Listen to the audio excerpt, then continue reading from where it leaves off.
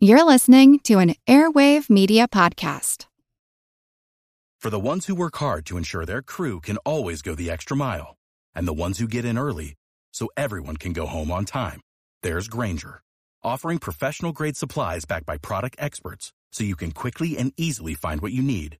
Plus, you can count on access to a committed team ready to go the extra mile for you. Call, click Grainger.com, or just stop by. Grainger, for the ones who get it done.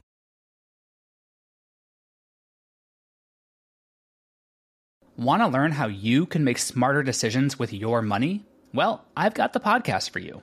I'm Sean Piles, and I host NerdWallet's Smart Money Podcast. Our show features our team of nerds, personal finance experts in credit cards, banking, investing, and more. And they'll help you make the most of your money while cutting through the clutter and misinformation in today's world of personal finance. You'll get clarity on strategies to help you build your wealth, invest wisely, shop for financial products, and plan for major life events. Listen to NerdWallet's Smart Money Podcast wherever you get your podcasts. Hello everyone and welcome to History of the Second World War. On this episode of our Spanish Civil War interview series, I was joined by Dr. Stephanie Wright, the author of Glorious Brothers, Unsuitable Lovers, Moroccan Veterans, Spanish Women, and the Mechanisms of Francoist Paternalism. We discussed the treatment of wounded war veterans in post-Civil War Spain and Morocco. We also discussed Dr. Wright's current research into sexual violence in Francoist Spain. As always, you can head over to historyofthesecondworldwar.com/interviews to find more information about Dr. Wright's works.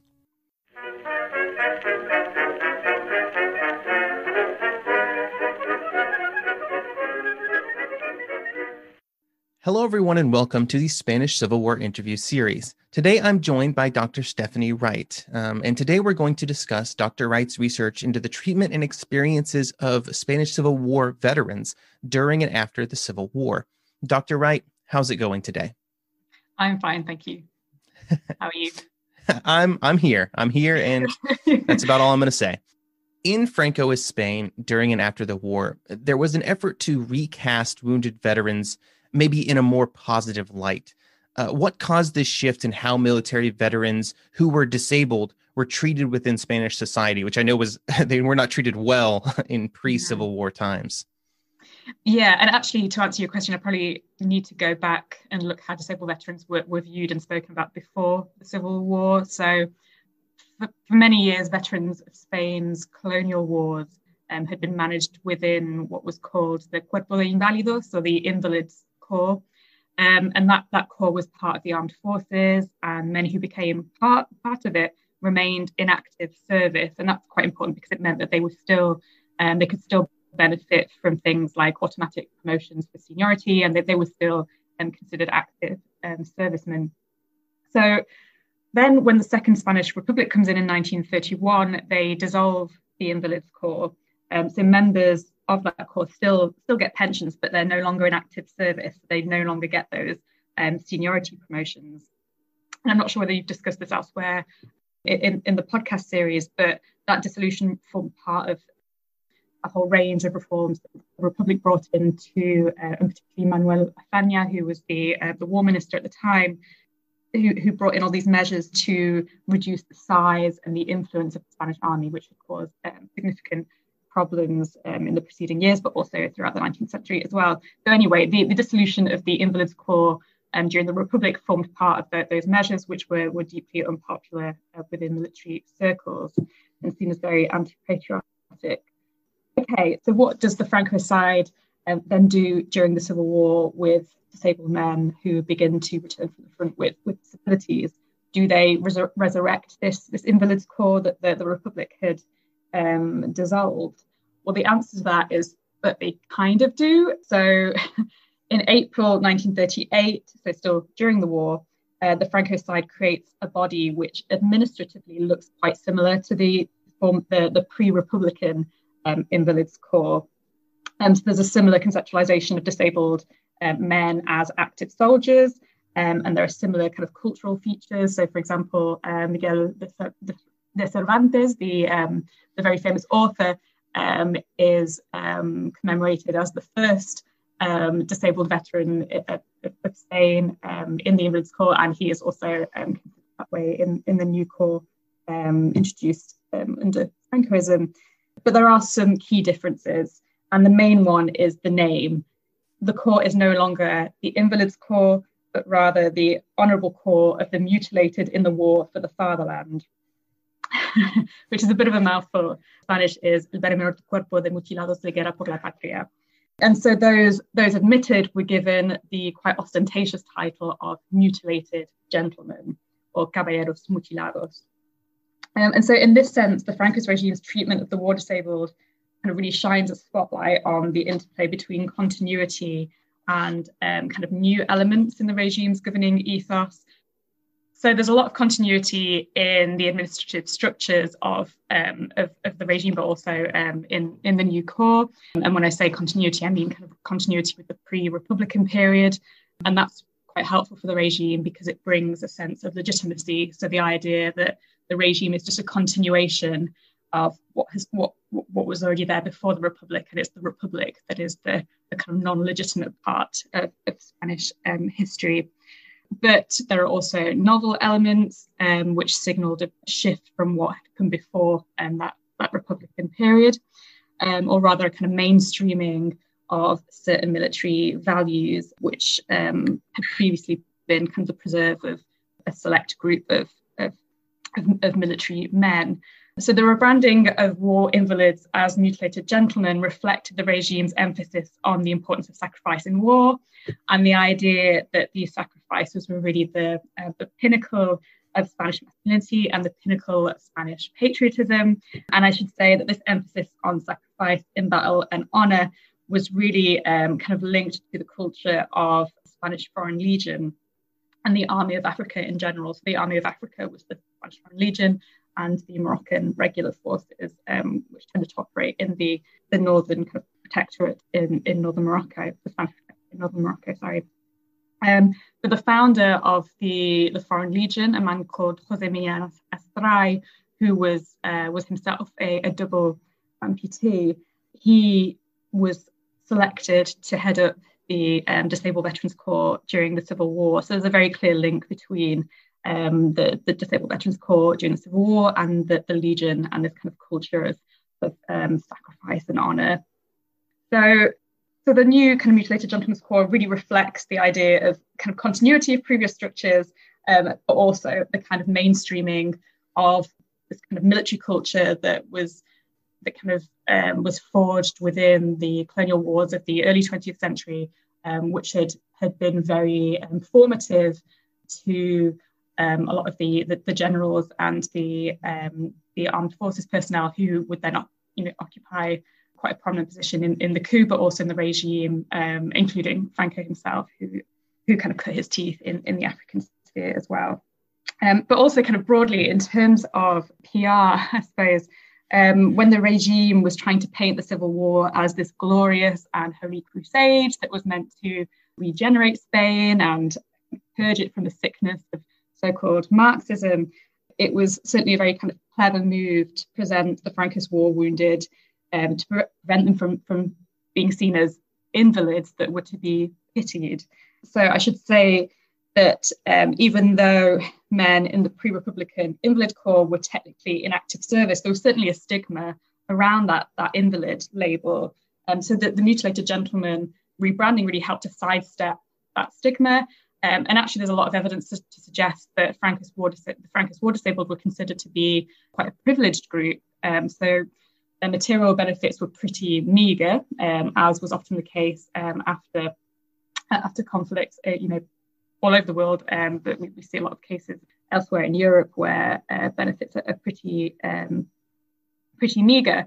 But Francoist veterans were treated better than a lot of people in Spain during the Civil War and in the post-war. So the post-war period, a period of extreme economic deprivation, have around 200,000 people, according to recent estimates, of who die of starvation and related illnesses. So, really extreme poverty. And so in comparison to those people, and also more importantly, in comparison to Republican disabled veterans who are completely ignored by the regime, Francoist veterans do appear to be privileged citizens under the regime. And that kind of duality between the two cohorts of veterans is really quite blatant. So there's, the very kind of dark humour of the post-war. People used to joke about the fact that Franco's disabled veterans were mutilated gentlemen, whereas Republican veterans were just jodidos cojos. The polite translation for that is something like damned cripples.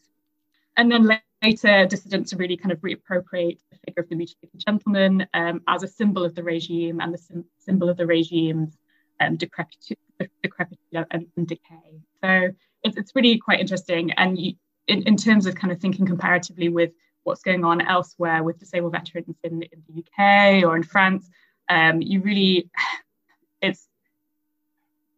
don't get that sense that Franco's disabled veterans are these emasculated figures that are really marginalized from society. No, instead in Spain, they are clearly on the winning side of the war, and they're not viewed in that way. Something I try to point out as well, especially coming from a modern viewpoint, especially I'm an American. Many of the listeners of the podcast are Americans, but elsewhere in the world, I think there's a very different view of veterans at this time in history when you look around Europe and in other places. Absolutely. Yeah, absolutely. So you mentioned that these sort of disabled war veterans had kind of a privileged place in society. And I know that one of the things that one of these privileges that they had was that a certain number of public sector positions were filled by members of these groups. Was this the only way? I guess, were there other examples of sort of how these men were elevated within society? Yeah, that's a really good question, and it's quite a tricky one to answer, even though it sounds quite straightforward. So yes, legislation was put in place to support disabled veterans at the Franco side, which included reserving 30% of vacancies for mutilated gentlemen in a range of sectors, but very often in the public sector. And on top of that, the regime provided pensions for the most severely disabled, so those who couldn't work were given supposedly given pensions. There were also more kind of non-material privileges granted to the war maimed. So, for example, seating was reserved for them on public transport. They were also granted the right to skip queues in shops, which could be really important. I mean, now we're used to seeing queues outside shops, and it's still a kind of thing at times of food shortages. It can be really beneficial to be able to skip the line. And also that's a very kind of visible benefit. There were also a lot of commemorative events held in honour of the Francoist war disabled, so football matches, bullfights, theatre held in their honour. And so all of these kind of public displays of honouring the war maimed were really important for cementing perceptions of Francoist veterans as these favoured citizens, especially in the context where the regime had so many enemies. So people with Republican backgrounds were purged from their jobs, or imprisoned, or forced into exile, or even killed. So, within that context, all of these kind of benefits really, are very striking. But then this is where a closer look at the experiences of Francoist war disabled start to kind of trouble. I noticed you used the word supposedly when discussing pensions. Chose my words carefully there. Because I don't want to give the impression that Francoist veterans, particularly the rank and file, that they were comfortable. Because when we kind of look at what the benefits that they received actually meant, it's very difficult to view them as victors in the way that we might imagine that they were. And I think if we focus on the utter neglect of Republicans, and I just want to be clear, I'm not minimizing that at all, but if we just focus on that, then we do lose sight of actually how measly the measures were in place for, even for Francoist veterans. So just to give you a few examples of that, the Mutilated Gentlemen's Corps operated along the basic assumption that most disabled veterans would be classed as useful, and so that was the label that they were given, and that they would support themselves entirely through work. So only those with the most severe wounds would receive a pension to live off. Now that sounds fair until you look at what the categories consisted of. So the useful category was absolutely huge. So that included veterans with wounds between 11 and 90% disability. If you're wondering what that means, because these pictures are a little bit odd, 11% could be the loss of a middle finger, for example, while the amputation of an entire arm was only 80%. So you could have lost an entire arm or an entire leg, and you were still expected to support yourself entirely through work. And that's different to, for example, the French legislation after the First World War, where it's more kind of graduated, where you might not receive a full pension if you're only 50% disabled, but you would receive something, whereas that's not the case in Spain. And then when people were considered wounded enough to receive a pension, those pensions were calculated according to rank. The incomes for the rank and file were actually pretty limited. So to give you a sense of that, a soldier received between 6,000 and 12,000 pesetas per year, and that was decided in 1938, but then the rates weren't changed until 1958.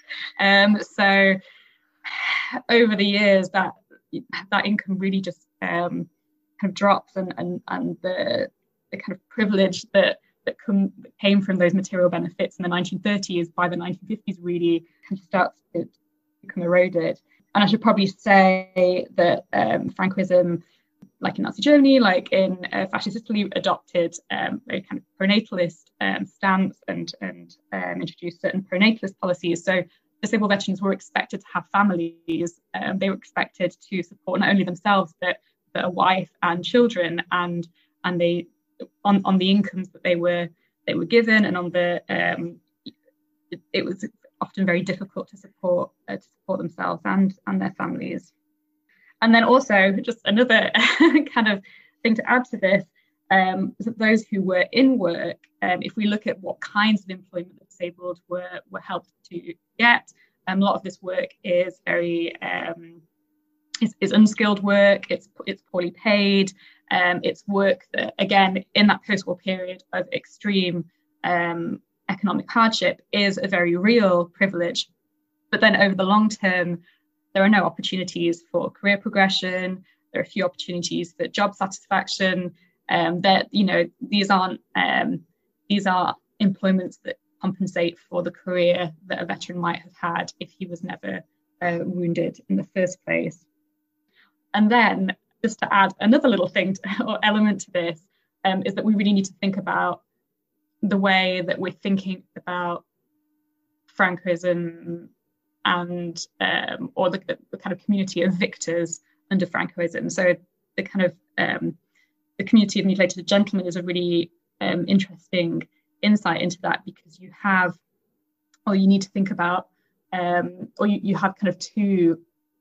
This is just quite crude, but generally speaking, a kind of two, strands of mutilated gentlemen. So you have those who continue to pursue military careers after the Civil War. So they remain as professional soldiers in active service.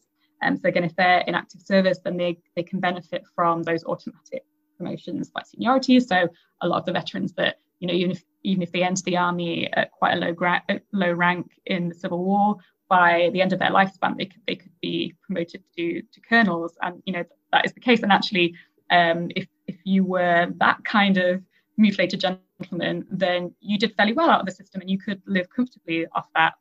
But if you were kind of a civilian veteran, quote unquote, which is kind of a bit of a strange term, but if you were just kind of conscripted into the army and then you left the army after the Civil War and you weren't part of the military establishment in that way, you really didn't experience that same kind of security as those military mutilated gentlemen did. So that there's really a kind of, I think, when you're thinking about Franco's veterans, and you really need to kind of think about what their backgrounds are and what kind of careers they were pursuing in the aftermath of the war. To really kind of get a sense of where they sat along those social hierarchies. So anyway, just to kind of be clear, Franco Spain was in no way a utopia for disabled men, even on the winning side, and especially those in the rank and file.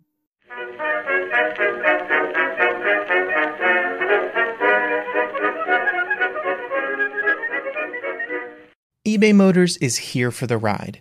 Remember when you first saw the potential? And then through some elbow grease, fresh installs, and a whole lot of love, you transformed 100,000 miles and a body full of rust into a drive that's all your own? With over 122 million parts for your number one ride or die, you can make sure your ride stays running smoothly. Brake kits, LED headlights, exhaust kits, turbochargers, bumpers, whatever your baby needs, eBay Motors has it. And with eBay Guaranteed Fit, it's guaranteed to fit your ride the first time, every time, or your money back. Plus, at these prices, you're burning rubber, not cash. Keep your ride or die alive at ebaymotors.com. Eligible items only. Exclusions apply. Traffic jams, tailgating, pile-ups. Ugh, the joys of driving. How could it get worse? The federal government wants to have a say in what you drive. That's right. The Biden administration's EPA is pushing mandates that would ban 2 out of every 3 vehicles on the road today. Don't let Washington become your backseat driver. Protect the freedom of driving your way. Visit EnergyCitizens.org. Paid for by the American Petroleum Institute.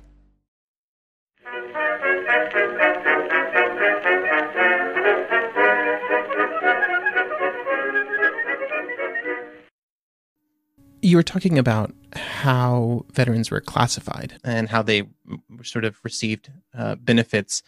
So at this point in history, there was a general lack of knowledge about mental illnesses that were experienced by military veterans. Today, we call that post-traumatic stress disorder. Was this recognized in Spain at all during this period? Again, yeah, that's a really great question. And so to even get into the mutilated gentleman's corps, even if you had been injured on the Francoist side, on the right side, for the dictatorship's purposes, you could only access those limited benefits that came with membership of the corps if you managed to go through this kind of quite stringent application process where there was certain kind of eligibility criteria, and mental illness was kind of problematic in terms of that eligibility criteria. So it's quite complex, but long story short is that mental instability caused by physical injury, such as a blow to the head, was considered eligible for entry into the mutilated gentleman's corps, but those with psychological trauma were not granted entry into the corps and so didn't receive benefits. In terms of where that kind of comes from, it has a lot to do with the scientific tradition in which Spanish psychiatrists, or rather Francoist psychiatrists, were embedded. So German psychiatry was really influential to Francoist psychiatrists like Antonio Berjo, who was the head of psychiatric services for the Francoist army during the Civil War. Just to give a sense of the relevance of that. So in the late 19th century, Hermann Oppenheim in Germany had introduced this traumatic neurosis diagnosis, which had enabled men with trauma-induced conditions to be recognized and to receive pensions.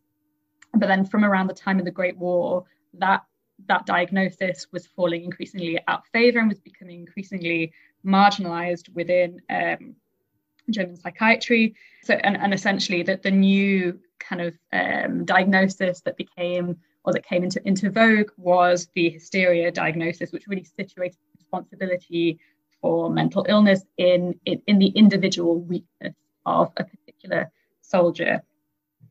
So Vallejo Nájera, who, like I said, would go on to lead the psychiatric services on the Franco side during the Civil War, he was actually in Germany at the time that all of those discussions were happening. So he was part of Spain was neutral during the First World War, and he was part of an international commission inspecting POW camps. And so he witnessed all of those debates happening firsthand. I mean, Vallejo Nájera wasn't the only person or the only Spanish psychiatrist at the time that kind of followed that German tradition, but it really just helped to explain the Francoist regime's stance on mentally ill veterans. So coming back to the application process for entry into the corps, part of the application process involved proving a link between your condition and your service in the war. But if the science at the time didn't acknowledge that link and didn't acknowledge that external factors such as war could cause trauma, then there was no way for an individual soldier to prove that there was a link between his mental illness and the war. And of course, this denial of that causal link was very useful for the regime because it completely absolved it of any responsibility and saved the dictatorship a whole load of cash in disability payments.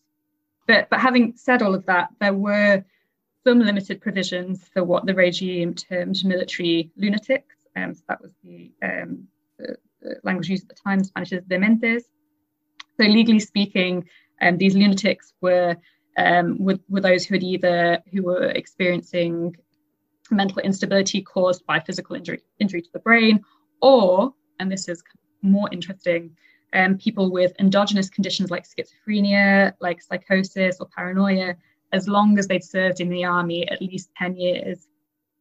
So of course that didn't apply to the vast majority of soldiers who just served during the period of the Civil War. So again, mental health provisions really reflect that kind of civilian military dichotomy within this cohort of disabled veterans, where those who remain close to the military establishment can benefit from that protection. And I don't want to overstate again the benefits that mentally ill veterans received. The few who did, but proximity to the military establishment really did offer a little bit of protection there, in a way that civilian veterans, if you like, weren't kind of covered. And then another kind of aspect to all of this that we need to think about is that all of those discussions around war neurosis and all of the kind of legislation around military lunatics ignored men who returned from war with depression, with guilt, with conditions like alcohol abuse. And we can get a sense that people did suffer psychologically with those kinds of conditions from, if we look at psychiatric files, from temporary asylums, but also the writings of clinical psychiatrists like Carlos Castillo del Pino, who worked with not just veterans, but he wrote about some patients that he dealt with who had trouble dealing with difficult memories of the war. So we know that men were often deeply affected by their participation in the conflict, but we'll never know the full extent of the psychological fallout of the Spanish Civil War, unfortunately. But absolutely, there was certainly a lot of kind of mental instability resulting from the war, and there was a certain acknowledgement of that, both in terms of, by psychiatrists who worked with directly with patients, but also on a kind of more popular level. In literature in particular, you can really get a sense that there is a general kind of awareness that there are some people who came back from the war changed. And a good example of that is Carmen Laforet's novel Nada, which includes a couple of characters who are mentally unstable, and she does make that connection between their service in the Civil War and their mental instability. So yeah, it's very difficult to quantify, and there are no statistics on it, but the problem existed. Moroccan soldiers were seen as a critical part of the Spanish army in the years before the Civil War. How were they viewed within the context of the military and society? Were they thought of as anything close to equal? How did their performance during the Civil War sort of maybe change what racism looked like in Spain? Yeah, that's again a great question. And indeed, when we talk about Spanish Civil War veterans, we, especially on the Franco side, we really need to talk about Moroccans because they were such an important part of the Francoist armed forces. So partly because of their reputation as skilled fighters, but also undoubtedly because as colonial troops, they were seen as more expendable than Spanish troops. Moroccan regulars were often used as shock troops during the Civil War, so they often played a leading role in some of the key battles.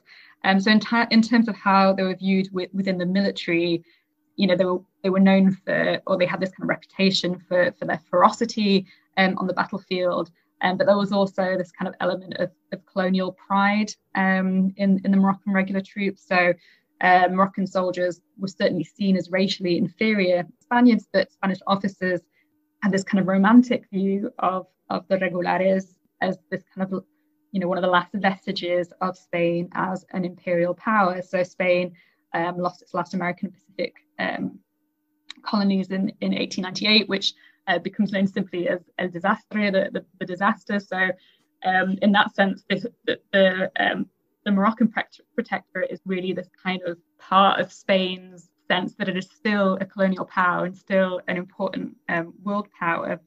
And actually, there's still a lot of, I guess, kind of romanticism around the Moroccan regulars within the Spanish army. So in the Spanish army, there are still troops which are called regulares, so the regulars.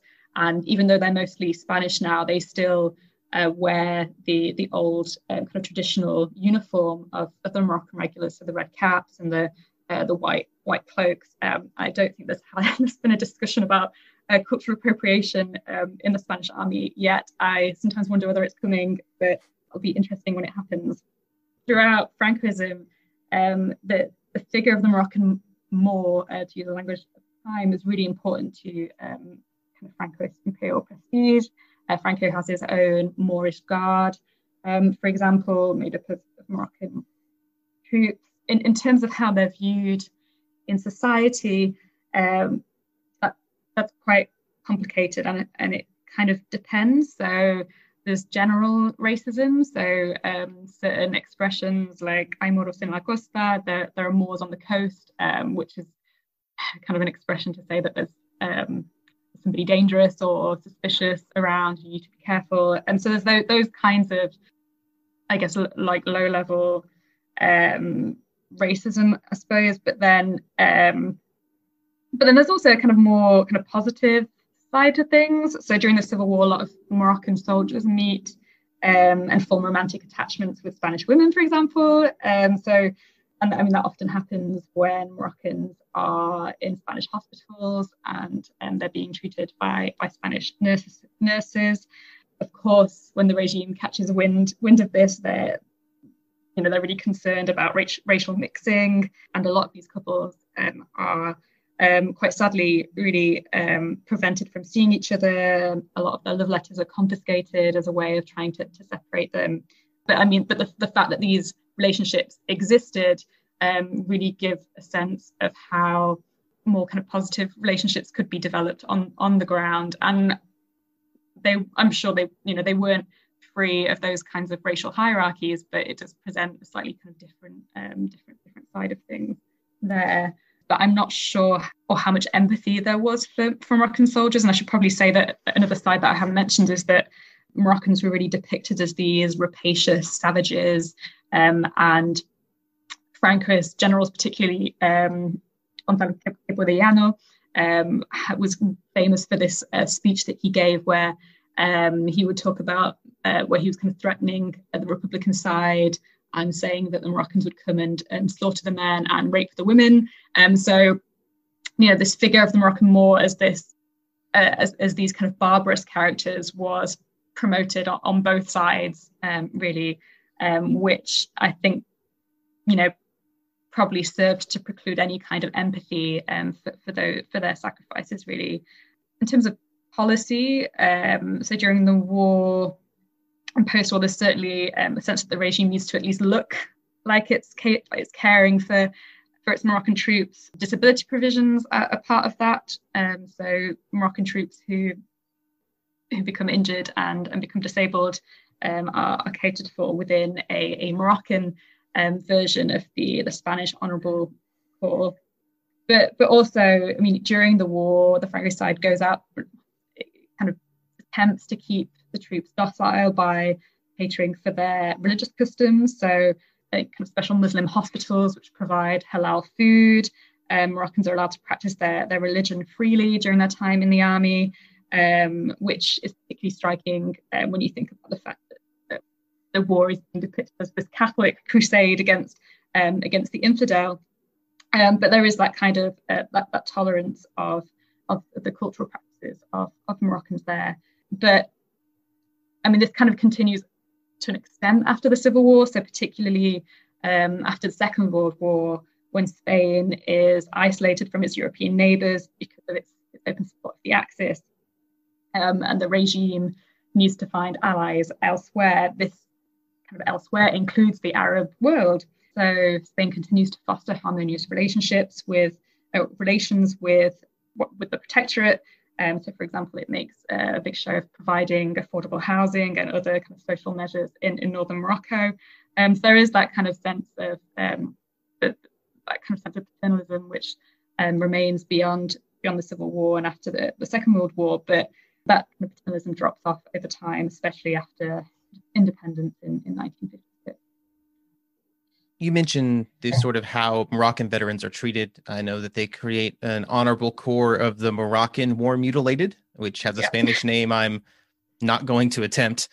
So, but we've also discussed earlier in this interview about how, maybe the benefits that were provided to Spanish military veterans were not great.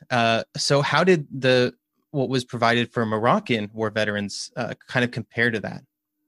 Yeah, so the Moroccan War Disabled, it's an interesting case because obviously they're recognised in a way that Republican veterans aren't, but the provisions for them are even more measly than they are for the Spanish rank and file. And really there was kind of little attempt to rehabilitate them for the workplace. So, work was such a huge focus for Spanish disabled veterans, and this idea that they would kind of reclaim their or maintain their masculine identities and their roles as breadwinners to their families through work. You just don't get the same kind of rhetoric or the same emphasis on that with Moroccans. Again, those who were gravely disabled but not disabled enough to attain the higher categories of disability are the ones that fare the worst, because they really kind of fall between the gaps in provisions there. After Moroccan independence in 56, the regime essentially kind of washes its hands of its responsibilities to that category and to those who are classified as useful. So that at that time, those veterans are either transferred to the Moroccan army or they receive a very small pension commensurate with their years of service, and that might not have been that many years. So, and then on top of that, you just really don't get the linguistic squeamishness, I suppose, that you get with Spanish veterans. So Moroccan War Disabled aren't mutilated gentlemen like Spaniards. And the regime has no qualms really of referring to them as invalids or as useless. So on the surface, there is a call for Moroccan veterans and there are provisions there, but there are quite stark differences between the treatment of disabled Spaniards or disabled Franco soldiers and Moroccans. So outside of just war veterans, I know your current research kind of looks at the sexual abuse that occurred in Francoist Spain. And I think I've seen the phrase dishonest abuse. What does that mean? What is that research? Sort of, what are you looking at right now? Yeah, so I suppose, so the work that I'm doing at the minute kind of follows on my interest of the body and how Spaniards experience the Civil War and Francoism through the body, through disability, through violence. So my research at the minute looks particularly at how women under Francoism experienced sexual violence and how sexual violence was dealt with in the courts, particularly how medical evidence was used by Francoism, by the Francoist courts in trials relating to sexual violence. Yeah, I mean, I'm still in the early stages of that research, but it's really quite interesting in the sense that I guess when I started out, I was expecting to see a lot of I guess politically motivated sexual violence, or sexual violence where in the courts the political identities of the perpetrators and the victims formed a kind of important part of how those court processes develop. But as I've been doing the research, I think I've been getting a sense of the more kind of subtle ways in which Francoism and all the kind of disruption with the Civil War affected women's experiences, and not just women, but sexual violence in general. So in terms of kind of how women are dealt with in the courts, there's a lot of continuity with the way in which chastity and purity is regarded before the Civil War and before Francoism. But what you get under Francoism is, I guess, a hardening or kind of less leeway in terms of how women are treated, and not just women, but also children as well. So there's just in ideas of Catholicism and those kinds of, I guess, longer standing ideas of female chastity are certainly there, but they're exacerbated by the fact that a lot of the administrators that are in the courts or are less likely to give women the benefit of the doubt, or are, to put it differently, perhaps more willing to protect their military brothers or to protect their people who they are in cahoots with politically. So really that kind of harshening of attitudes towards victims, so kind of an increase in victim skepticism, I suppose, kind of comes because, I suppose, more because of the tighter connections between the men who are in power within those administrative roles, rather than because of, strictly speaking, kind of political motives, if that makes sense.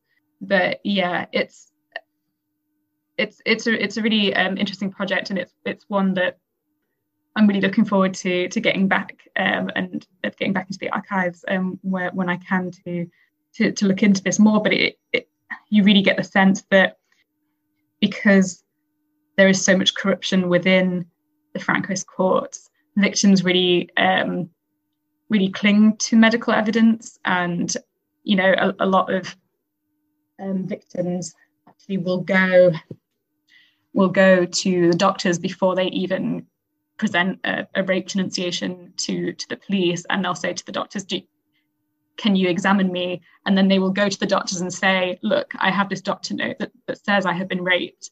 And there is this kind of hope in the, I guess, objectivity of science there, but actually often the victims are ultimately unsuccessful in their denunciations, because there will be further medical examinations ordered, and the people conducting those examinations will be very happy to follow the steer of the court, will be very happy to exploit the ambiguities of medical evidence. So, I mean, even now, medical evidence in rape trials is extremely ambiguous, and that was no less the case at the time. So yeah, it's something that it's a project that I'm still in the process of working on, but I think there, again, we'll see the kind of more subtle ways in which the regime, aside from all of the purging, all of the very kind of blatant repression, I think the project will see those kind of more subtle ways in which the regime shifted expectations of women, and also expectation or the ways in which justice was carried out on crimes that weren't, strictly speaking, related to the kind of political instability in Spain. Thank you for coming and talking with me today about these topics. Thank you very much for having me. It's been lovely.